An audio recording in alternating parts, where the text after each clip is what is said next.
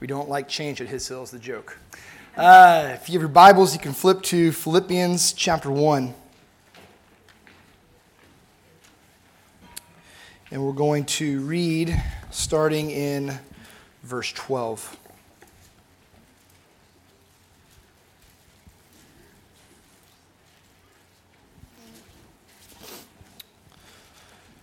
All right, Philippians 1:12. Now I want you to know, brethren, that my circumstances have turned out for the greater progress of the gospel, so that my imprisonment in the cause of Christ has become well known throughout the whole Praetorian Guard and to everyone else, and that most of the brethren, trusting in the Lord because of my imprisonment, have far more courage to speak the word of God without fear.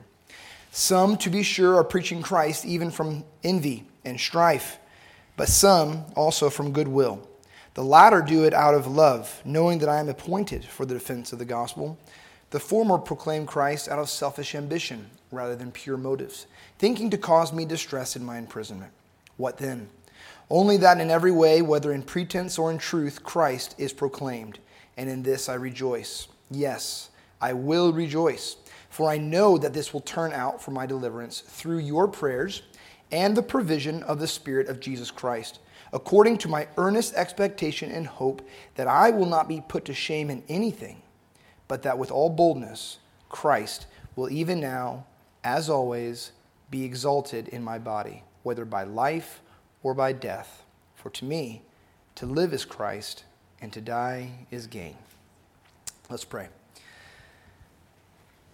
Father, as Kelly just said, we want to make much of your name. God, we want to be people that are beholding the glory of Jesus, and that our faces, our hearts, our words, our whole heart, God, is just changed in transformation, God, that we would truly behold the glory of Jesus through your word this morning, and God, our faces would shine with your glory as we leave this place, as we fellowship together, as we go out into this world, God, that we would not be defined by our own hearts, our own minds, our own hopes, our own expectations, Lord, but in all of our ways that we would acknowledge you as holy, that we would see you in your glory, God, and our hearts would be at rest, that you are for us, and because you are for us, nothing and no one can stand against, and may our hearts just rejoice in that freedom, God, that you are sovereign, and your sovereignty, you're good. God, in your goodness, you are all powerful, and in your power, you are working all things together for good for those who love you and are called according to your plan. May we see that and rejoice as Paul did this morning together. In your name we pray. Amen. Amen. You may have a seat. And as you have a seat, you may notice that around you it's very open and very spacious.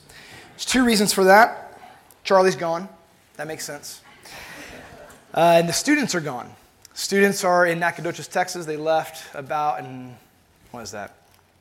2 hours ago. So they're about 2 hours in their 7-hour journey by bus to Nacogdoches, Texas for our annual service project trip there. Charlie, however, is not with them. He is much further. He's in Pennsylvania celebrating, a 50th year reunion, high school reunion with Patsy. So he'll be back and then join him on the mission trip. That leaves me and all the staff wives, including my own family, at His Hill. And that left me for Charlie to ask if I'd be willing to preach. And as always, it's not just a joy to, say yes to Charlie. I was telling someone recently, whenever Charlie asked me to preach, it's a yes. For me, on one reason, just because he has been such a blessing to me, and he has looked out after Jewel and I and our family so much. And any way that we can help him, it is on our hearts to say yes. But also, not just Charlie, but for you all as well. It's a joy to be able to share God's word with you all. And just always the encouragement that it is to be with you as a family. So thank you for the opportunity to preach again. Some of you may know this about me. My wife probably the most, followed by my kids, and then my mom. Know that I'm a pretty avid, I don't like the word avid, but I enjoy watching sports. And I have my teams, and I've been telling Callum, okay, Callum, who's our soccer team? Oh, the Cowboys. I said, no, Cowboys are our football team. We have a football team. Arsenal's our soccer team. Cowboys are our football team. The Spurs are our basketball team. He's just so overwhelmed with the amount of teams that we have to like and our family roots for. And it's football season as well as soccer season right now, and so a lot of sports going on, and obviously can't get to all the games. Don't want to watch all the games, but I enjoy seeing my team win. Hopefully, like every sports fan does. And sometimes you may be, like me, you're watching your team and you don't know the outcome, right? You don't know if it's going to be a win or a loss. You don't know if you're going to beat your rival or not. You simply don't know some of these things. And sometimes it's nice not being able to watch the game and being able to check the score later and to say, wow, we won. And just to avoid all the drama and all the anxiety and all the potential, worry of if your team's going to make it out, some of you are like, it's sports. It's not that big of a deal. And I'm weaning off of that myself. But there is such a nice new thing that I'm learning. It's called highlights, where you can see the score, and then you can go back and watch the game in a very abbreviated version, no commercials, and you can see all the best parts of the game. And knowing that your team wins, you can watch all the highlights and say, wow, it's going to be crazy knowing that they win, even though our best player got hurt. Or knowing that he's thrown 5 interceptions. How is this going to even be possible? But with a restful assurance, somehow it works out in the end. And so you're watching the highlights, and it's fun rather than fearful and anxious and worrisome. And I've enjoyed that cure for anxiety, knowing the end of all things. Knowing how that it works out, and that it works out, in some cases, for our good. But in God's case, it always works out. And it always works out for good. And there's times in life where you're like, how is this going to work out for good? I know the end, I know the promises, but I don't know how we get there. I don't know the means quite yet. And God says, this is the life that I've called you to, the life of faith, a life of adventure, a life of trust, in which you get to see excitingly how, day by day, I'm going to work all things out for good in your life. And I can't help but to read Philippians 1 and come out with just that rejoicing, excited, and kind of almost adventurous spirit of how Paul is spurring on the Philippian church to trust the Lord when things go sideways. When things go different according to our expectations. It's really one word that you get out of this first section here of Philippians, that is God is sovereign. God is sovereign. Sovereign just meaning that, the noun of it, meaning that God is the supreme ruler. He holds all things in his hands. But also the adjective, God is sovereign, in that he possesses all power. Not just to know all things, not just to see all things, but now to work all things according for good. What the enemy meant for evil, even the Old Testament recognizes. Joseph says, God is able to turn that and work it for good. That's my personal full belief on God's sovereignty. It is not the absence of choice. I don't think that's really the full good definition of sovereignty. That feels more like dictatorship. That feels more like tyranny, and that's really not true power. I believe true power of a true sovereign is to work all things together for good as those who are following him see him, behold him, and love him. They want to do things according to his desire. They want to walk in a manner worthy of representing their king well. And God, through faithfulness and even unfaithfulness, is able to bring those purposes to pass in man's choice. That's, in my mind, the greatest picture of God, who is the supreme ruler and who possesses all power. It's sad that it's such a debated topic that takes away from the glory of God. Even as C.H. Spurgeon said, God's sovereignty is the most comforting, but also the most excitedly hated reality of God. amongst the church. And that's so sad that we are so divided on that. But I'd like to for us to turn to Jesus this morning to see his character of sovereignty and allow him as sovereign to comfort us, to reassure us, to calm us, and to bring us to praise and rejoicing in his life. The epistle here that Paul writes to the Philippians, this is what's called a prison epistle.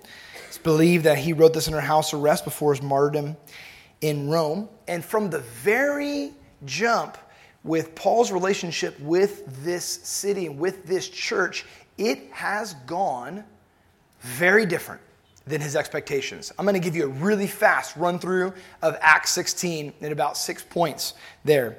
Paul is looking where to go to proclaim the gospel of God in Acts chapter 16. He's denied twice of where he believes God's calling him. He's walking by faith. God says, nope, not there. Nope, not there. He has to give him a dream or a vision in the night where a Macedonian man says, come to us.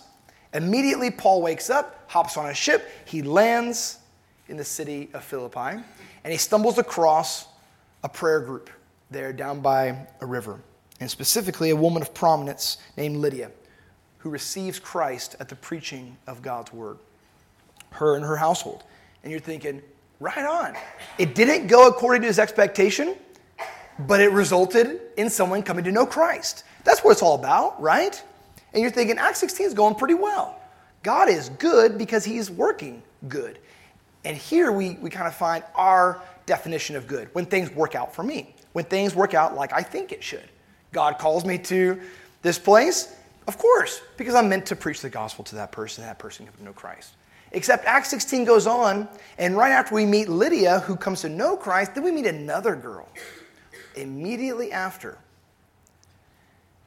And this girl has a spirit of divination in her. She's possessed by a demon. And those who are in the city, in the marketplace, are using that power for their own glory and for their own prominence and selling all the things that they have. So when Paul and Silas walk into the city, this girl sees them and begins to follow them and begins to shout and yell in a very distracting way why Paul and Silas are there. And Paul turns without a second thought and casts the demon out of this girl. Yay for her, right? She no longer is terrorized by a demon. Praise God for that. And praise God that Paul had the wisdom to see that. This wasn't, something that was good. This was actually something that was bad. This was something that was distracting from the glory of Jesus, even though it was using Jesus' name. It was distracting away from God. Paul cast out the demon from the girl. She's freed from that possession. But though she's freed, the people that were using her are quite upset about this. No longer are they able to use her for their own money and their own advances and their own prominence. And in their anger, they bring Paul before the council, and there they beat Paul and Silas. They strip them of their robes, they beat them with rods, and they bring them into the innermost prison there in Philippi. Dark, wet, horribly unclean. Yay? Question mark? Acts 16 started so well. And according to, even in a sense, our expectation. When we follow God and when we trust the Lord by faith, good things happen. Lydia. We get the Lydias of life. But what about in that same action of trust and faith, right after the Lydias, we meet the girls with the spirit of divination? What happens then? And what's the point of that? That is God allowing that to happen. Just as much as he is allowing us to interact with the Lydias of this world. Because in those circumstances, God is asking the question, whom do you trust?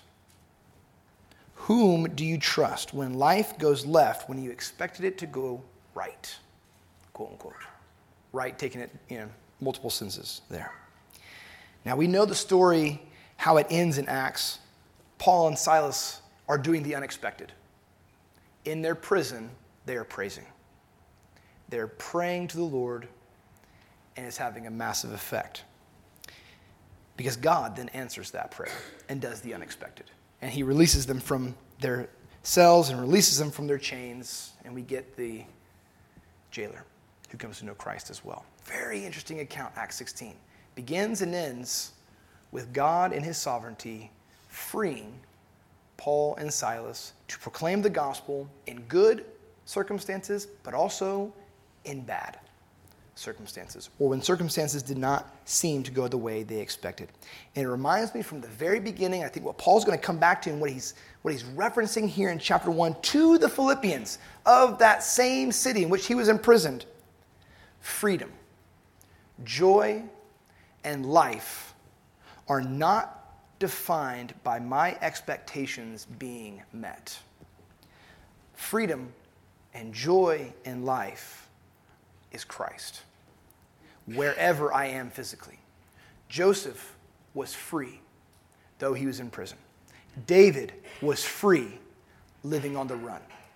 Paul is free, and he knows life while he is in his prison here. And there's 3 points I want to look at here in chapter 1, from 12 through 26 here, in which Paul is, I think, just urging on this church that is doing well to continue to believe and to rest in God who is sovereign, and in that rest to know the freedom, the joy, and life that is in Christ. Philippians 1. So rereading this in chapter 12, he says, "Now I want you to know, brethren, that my circumstances have turned out for the greater progress of the gospel. So that in my imprisonment in the cause of Christ has become well known throughout the whole Praetorian Guard and to everyone else, and that most of the brethren, trusting the Lord because of my imprisonment, have far more courage to speak the word of God without fear." Here he references 2 sides of what's happening to him while in this prison. God, who is sovereign, is working doubly for his glory. For his glory. He says in the beginning here, my circumstances, what are his circumstances? Prison. So my imprisonment is actually not hindering the gospel, is not hindering the word of God being spoken. Actually, there is a greater progress of the gospel. Why?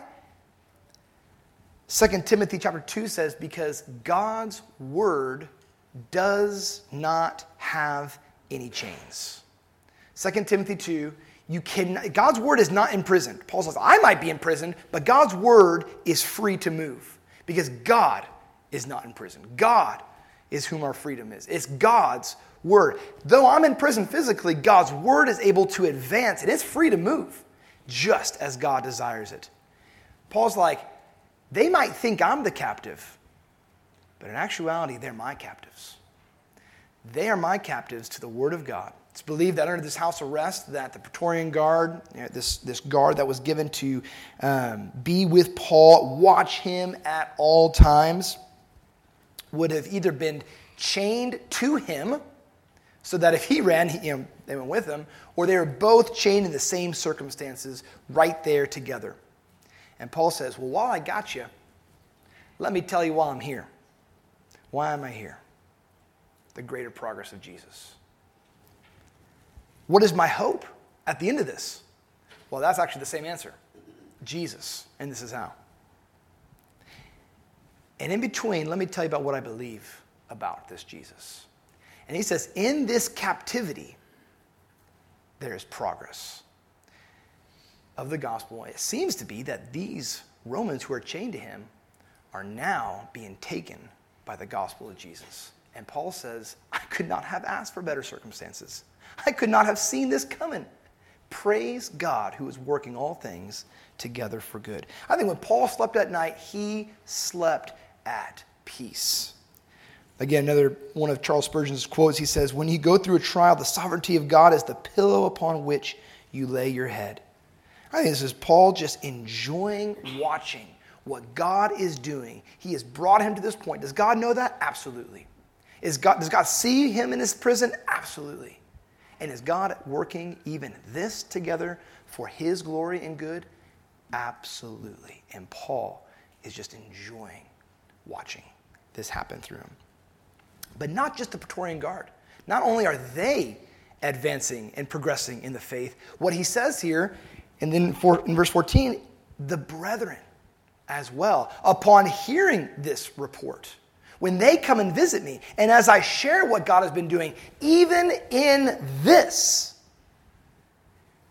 they are being spurred on and encouraged in their faith to trust God in their prisons, whatever that might look like, in their trials, in their circumstance that are going sideways. They're being spurred on to proclaim the word of God far more with courage, without fear.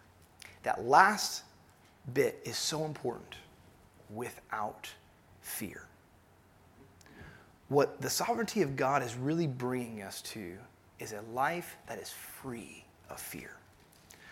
When truly believing that God sees all things, He knows all things, and He's working all things together for us who love Him and trust Him, this frees us from anxiety. This frees us from fear. This allows us to walk with courage, with excitement, with joy, knowing that God is at work through individuals just like us. Paul's confidence is tangible. It is affecting the brethren around him. In our second year program, we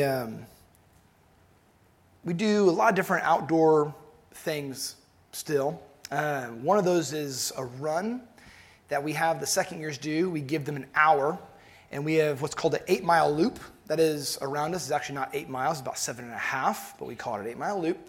And we bring them to the gate, and John tells them, all right, you have an hour. Get as far as you can, run as much as you want. You can walk, you can jog, you can run, then walk, you can walk, then run. Doesn't matter to me. But at the beginning of the year, the idea is get as far as you can, and then at the end of the second year program, we're going to do it again, one of the last weeks of school, and the goal is to beat the mark that you had before you. Little thing, fun thing, a joyful thing.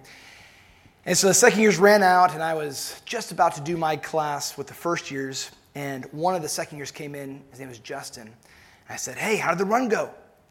And he was like, oh, man, it killed me.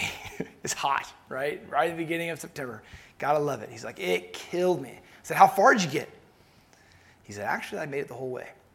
He was not expecting to. He said, I made it the whole way. And I was surprised. I was shocked, right? Because he didn't expect to do it. I said, really? How did that happen? He said, well, I was running with another second year, and her name was Emily. He said, I was running next to Emily, and I thought to myself, I can't stop. She's not stopping, right? Not only are guys competitive, but especially when there's a girl running next to them, then they get ultra competitive. I can't be the one to quit, right? And so he's like, well, Emily just kept running. And so I kept running. He said, we made it the whole way around. So I went and I talked to Emily after class. I said, hey, how did that run go for you? She goes, it kicked my butt. I said, really? She goes, yeah, but I was running next to Justin. And I knew if Justin stopped, then I would stop. None of this was communicated between them. It was kind of this awkward run, like, you still running? Okay, I'm still running. You still running? Yeah, I'm still running. You know, nothing communicated verbally, but just by running caused the other, the encouragement to keep running. I don't want to stop. That's the tangible reality that we share in the body of Christ. As we persevere under trials, as we just continue to fight and hold that God's promises are good and they're true, and I'm seeing God at work in my life way more and differently than I expected to, just by the endurance of our faith is causing endurance to be considered in the lives of the brethren around us. Just by their example, nonverbal or verbal, has that power. God has that power to continue to encourage His saints. We have no idea what our actions are doing in the course of hope and confidence, or fear and doubt in the lives of the believer. You know, if Paul would have succumbed and given in, right, started flying the white flag, who knows what that would have done to the body of Christ on the outside, what that would have caused in their own hearts and lives. But Paul's not done. He has more to say about this joyful, sovereign God that he is living in the hands of. Verse 15, he said, some, to be sure, are preaching Christ from envy and strife, but some also from goodwill. The latter are doing it out of love, knowing that I'm appointed for the defense of the gospel. The former proclaim Christ out of selfish ambition rather than from pure motives, thinking to cause me distress in my imprisonment. What then? Here's a crazy thought.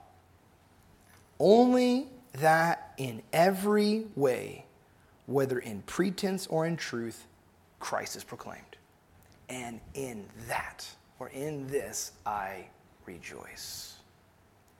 We don't really know who those people are that Paul is speaking of here.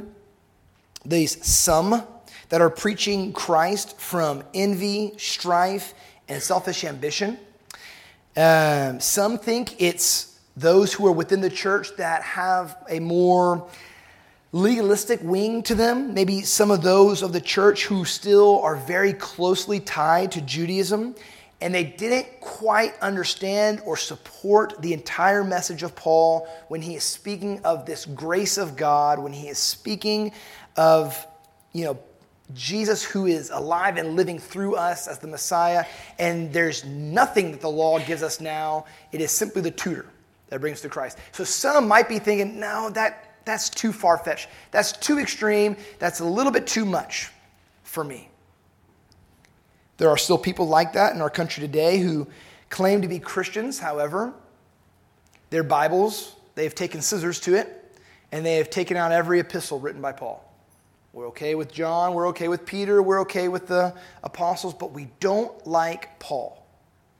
Too condemning, too confusing, too hard to understand. And so they remove that part of him. Still happens to this day. These could be individuals that are seeing the effect that Paul was having in the lives of this growing movement called the Way, and they're wanting a name for themselves. Taking what Paul said, but they are standing by their own party. Standing by their own party at his expense. Wanting to separate themselves. This wasn't a new idea. This is partially why Jesus, when he's preaching in the early part of his years, he says, I'm going to leave the ministry or separate myself from the ministry of John the Baptist. Because you have the Pharisees and the Sadducees and religious leaders that are wanting to create this kind of rivalry between Jesus and John the Baptist. Who do we listen to? Who has more authority? Who's, understanding more of the scriptures? And Jesus is like, John is having a great ministry, and I'm not here to interrupt that. I'm not here to mess with that. God has sent him ahead of me. He is proclaiming about me. We're not on different teams. And so Jesus actually removes himself and goes north for his ministry until the death of John the Baptist. Because Jesus knows what's at stake here in this division is the glory of God. Paul sees right through this attack. He sees right through this distraction. If I give attention to this too much, that attention is going to be negative publicity. And even negative publicity brings attention to the wrong place. He says, it's neither here nor there. What I'm concerned about is God's word. And God's word is going forth. And I don't understand necessarily how God can use it. That's his business, because it's his word. And it's his effect that he can have through his spirit upon his people that he knows. In that, I rejoice. It's not about them or me. Even slandering my name, it's not about them or me. It's not about my ministry. It's not about me. It's about God's word going forth and Jesus' name being proclaimed. There's an account that I stumbled upon between a couple men, John Wesley and George Whitefield in England. And it was a matter of public record that these two great English evangelists disagreed quite a lot on doctrinal matters within the church. Both were widely successful, quote unquote, I don't like that term, but widely successful in their ministries of preaching to thousands and seeing multitudes come to Christ, both in their own terms, God using both of them much. And it was reported that once someone asked John Wesley if he expected to see George Whitefield in heaven, and his response was sharp and it was quick, and he said, no. No, I do not. And this intrigued the questioner greatly. He said, no. Why not? Wanting to know deeper, what was the reason of that? And upon that answer, he said, no, I do not, because he will be so close to the throne of God, and I so far, that I will not see him. It was not what that questioner expected. And John Wesley saw what was at stake. He understood the trap. And he answered it rather in tongue-in-cheek. Of course, he's English, right? It's just second nature to them. Envy and strife and jealousy. And if we just allow those thoughts to resonate in our heart, it will take the glory of God from our faces. It will dim the glory of God that is shining in our hearts. John Wesley knew it's not about him or me. It is about the glory of God, even though we differ much. How often do you hear that in the church today? The praise and the championing of Christ, even amongst doctrinal differences amongst us within quote-unquote Christendom. How often do you hear what is good about another ministry, first and foremost, before you hear the things of like, oh, I'd be hesitant. I'd be worried about that church. I wouldn't go there personally. How quick are we to champion what is good? Not very quick. Why is that? Because that is supernatural. It is supernatural to find what is good in one another, even in our differences. It is supernatural to set aside what we first have seen in the flesh. And guarantee it's the first thing we see the negatives. We see the differences. We see what we don't like in one another, in churches, in ministries.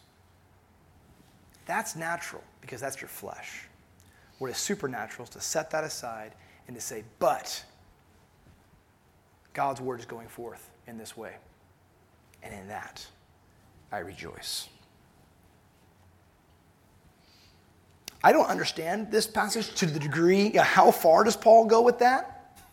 How far is too far, right? Taking God's name in vain. Would I ever encourage someone, and find the good as someone going to a Roman Catholic church? Probably not. Probably not. I'd first ask a lot of questions before I give my answers of why that is. But the Mormons use Jesus' name, but to what degree?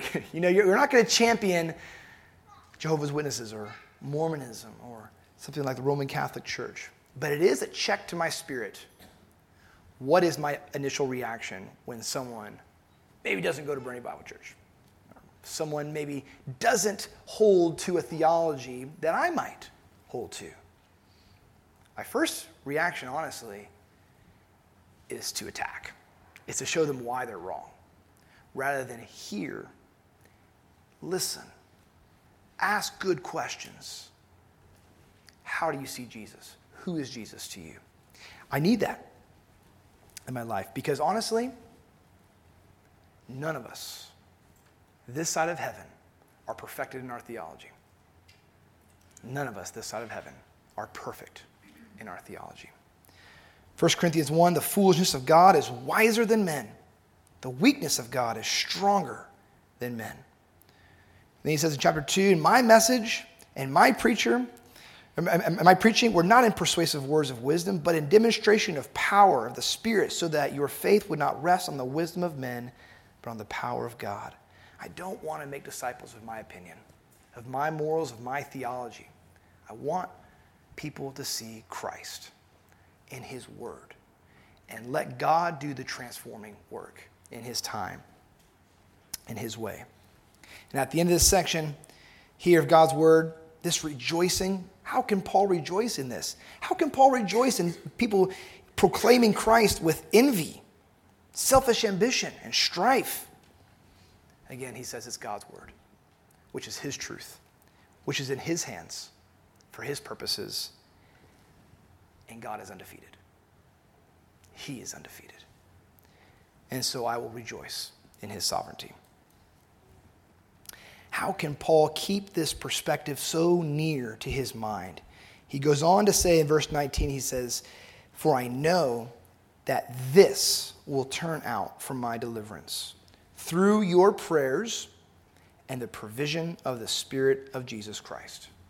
Two tangible reminders that Paul gives us how we can endure with the perspective that God is sovereign even in this. He says, first thing is your prayers. Thank you for your prayers. How does our prayer affect one another? When I ask that question at Bible school, I grab a marker and I go to the board and I put a big question mark. We have no idea. We know that we are called to pray for one another. We know that we are called to bear one another's burdens. Jesus prayed for his disciples. But how does that tangibly affect us? That is a mystery of God that we do not see. He calls us to pray. And he says, when you pray for one another, and that person is walking by faith, and they will begin to experience the provision of the Spirit of Jesus Christ. How that happens, to what effect does that happen, and when does that happen? We don't know. Question mark. It's the mystery of God. But what he has revealed is that we are to pray. And it does accomplish something in the lives of those that we are praying for. Not just does it accomplish, something in the life of the people that we're praying for, but it accomplishes so much more in me. When I have the humility to pray for someone rather than myself every single day, when I have the humility of mind to seek one another and their betterment, more important than myself, that's helping me just in my own life see Jesus, know Jesus, and to know that he is sovereign and he holds all things in his hands. It strengthens my fellowship with him just as much as it's strengthening my fellowship with one another. Your prayers and the provision of Jesus Christ. Together we are his body, representing him, walking in a manner that is worthy of his name. God provides, in his provision, he provides for his glory to be manifested amongst us. God does not provide for our mantras to be furthered. God does not provide for our opinions or our ideas or our philosophies to be promoted. He provides according to the Spirit of Jesus Christ so that his glory will resound through us to the ends of the earth. That is why he's providing. Please make no mistake about it. This is not for me selfishly. This is not just for me to experience the grace of God and to hold it as a present. His glory, his desires, his provision to me are always meant to be displayed through me, that his glory would resound throughout this world, throughout this earth. Your prayers and the provision of the Spirit of Jesus Christ, according to my earnest expectation and hope. Now here's the question. What is Paul's expectation? What is his hope? And he says that I will not be put to shame in anything, but that with all boldness Christ will even now as always be exalted in my body, whether that's life or death. This is something supernatural. If we haven't tasted the supernatural yet of how Paul is seeing life, then this should be the nail in the coffin. This really should bring us truly to our knees as we see God, that he is sovereign in life or death. Because God does not see death as we see death. He hates death because it's not how he created this world. But for those who know Jesus, death is not the end. Death is not the worst thing that could happen to us. Paul's actually going to go on to say, verse 21, death is gain. That is one of the most, of all the verses in Scripture, this one is one of the most countercultural that was spoken then, that is still speaking today. To die is gain. How can someone have that perspective? It's through the provision of Jesus Christ. Remembering that death is not the end. Death has been conquered in life. The only thing that hinders, doesn't stop, but that hinders Christ being exalted in this world through me is when I exalt my expectations. When I choose to exalt how I think life should go, how I think death should, when I think death should be, how I think my obedience should be played out and rewarded to me, that is when Christ and his work are hindered in this world. When I'm exalting my own expectations. Period. But Paul says, Christ is going to be exalted. Whether in my life or my death, Christ is exalted. That frees us from the crippling fear of anxiety. When I know that my life and my freedom and my joy are not held in hands so fragile, such as mine. When I first came to camp, I was 11 years old, and my mom signed me up for the tower. Our tower challenge at His Hill, lots of different things you could do. I was hyper fearful of heights. I was that kid, if you've been to His Hill, that approaches the rock wall thinking, this seems okay from the ground. And then I get about that 7-8 feet height where there's a ledge. And I was that camper that stopped, looking down, thinking I was on Everest, saying, get me off this thing right now. And the counselors then were not as so easily persuaded as they are now. They would hold you there for a while. And they really wanted you to keep going. I mean, borderline peer pressure, And I'm just holding on to these rocks thinking to let go is death. I'm 7 feet above the ground. But to let go is death. And they finally relent and they say, okay, Connor, hold on to the rope. I'll bring you down. And for some reason, all that fear leaves me and I let go of the rock and I hold on to the rope. Made no sense. It wasn't until I was 18 until I conquered that rock wall. I went to camp from 11 till 17, 18. And it was not until I went to Bible school, my first year, in the first week, we would go down to the tower and we'd have this activity for a whole afternoon where the staff would come out and they'd be on the tower and they'd invite us as students to come and to challenge ourselves. And I said, Connor, today is the day. I'm going to conquer this wall. I'm 18 years old, right?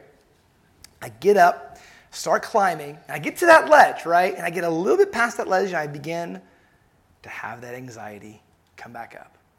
And I don't remember who was doing my belay, but I just remember them saying, Connor, you can trust the rope. I have you. And at 18, I said, I'm just going to believe it. I'm so tired of living with this fear and being conquered by this anxiety and fear. I'm just going to trust what they're saying. And I began to climb. And I got higher and higher. And I reached for a rock. And the worst possible thing that I could thought happened to me. My hand slipped. Because at this point, I'm still climbing with all arm. No leg. So no muscle in the forearm there. I reach, have no grip, and I slip. You know what happened? Nothing. I just swung there. And I'm like looking down and be like, the rope's got me. The rope's got me. Made it to the top. and I climbed down. A couple weeks later, went up again. I said, this time I barely made it. Just barely made it. But the next time I go up, now I have full assurance I'm trusting this rope. And I'm making reaches. I'm jumping from rock to rock. I'm trying to do this as fast as I can. Later on, we get Josh and Bo Wagamoon. And they're like running up this wall. And kids are looking around and they're asking, how are they doing that? You know what I said? Because they can trust the rope, that they're not going to fall. It gives them the fullness of freedom to live. When we have become convinced that God is sovereign in my life and I can trust him, that's when we are vulnerable with our lives. That's when we open our hearts to truly see in life or in death, God is good. And now I'm walking in the freedom and the joy that God has saved me to know. To live as Christ, to die as gain. There is no one freer than the one who has chosen to believe that God is sovereign and the fullness of my life is held in the palm of his hands. I will know confidence. I will know courage. I will know the freedom, the joy, and the life that God has saved me to know. Whom have I in heaven but you? My strength, my heart will fail, but the nearness of God is my good. Freedom, joy, and life, invincible in the hands of Jesus. We know that.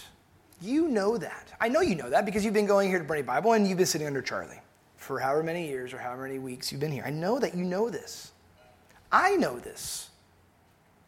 But am I believing it? It's a whole separate question. I know this to be true. I know God is that in my life. But am I climbing the wall? Am I taking the next step in that freedom? Knowing and walking in the freedom, the joy in life. I'll know that when Jesus becomes my exaltation and not my own expectations. When Jesus is exalted in life and death, in reward or seemingly not reward, in prison or freedom, Christ is my life. He is my freedom. In this I rejoice. Let's pray. God, I thank you. Your sovereignty is so comforting, again, to us. God, we know that you love us. We know that you are for us, God. We know that you are actively working all things together for our good. But it's not just for our good to be held in our hands and to be experienced and to make my life better. God, your definition is so radically different than how I would define good according to my own expectations.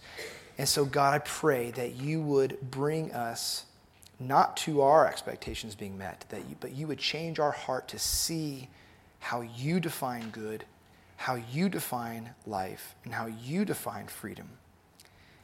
And that is to bring us back to a place of trust and by faith walking in you. It is for freedom that Christ has set us free. And I pray that we would not be our own hindrance to that freedom, God, by exalting our expectations, but that we would know that you are good, and in you working good in our life, it's for your glory to be manifested through us. And that would be our good. This is why we rejoice.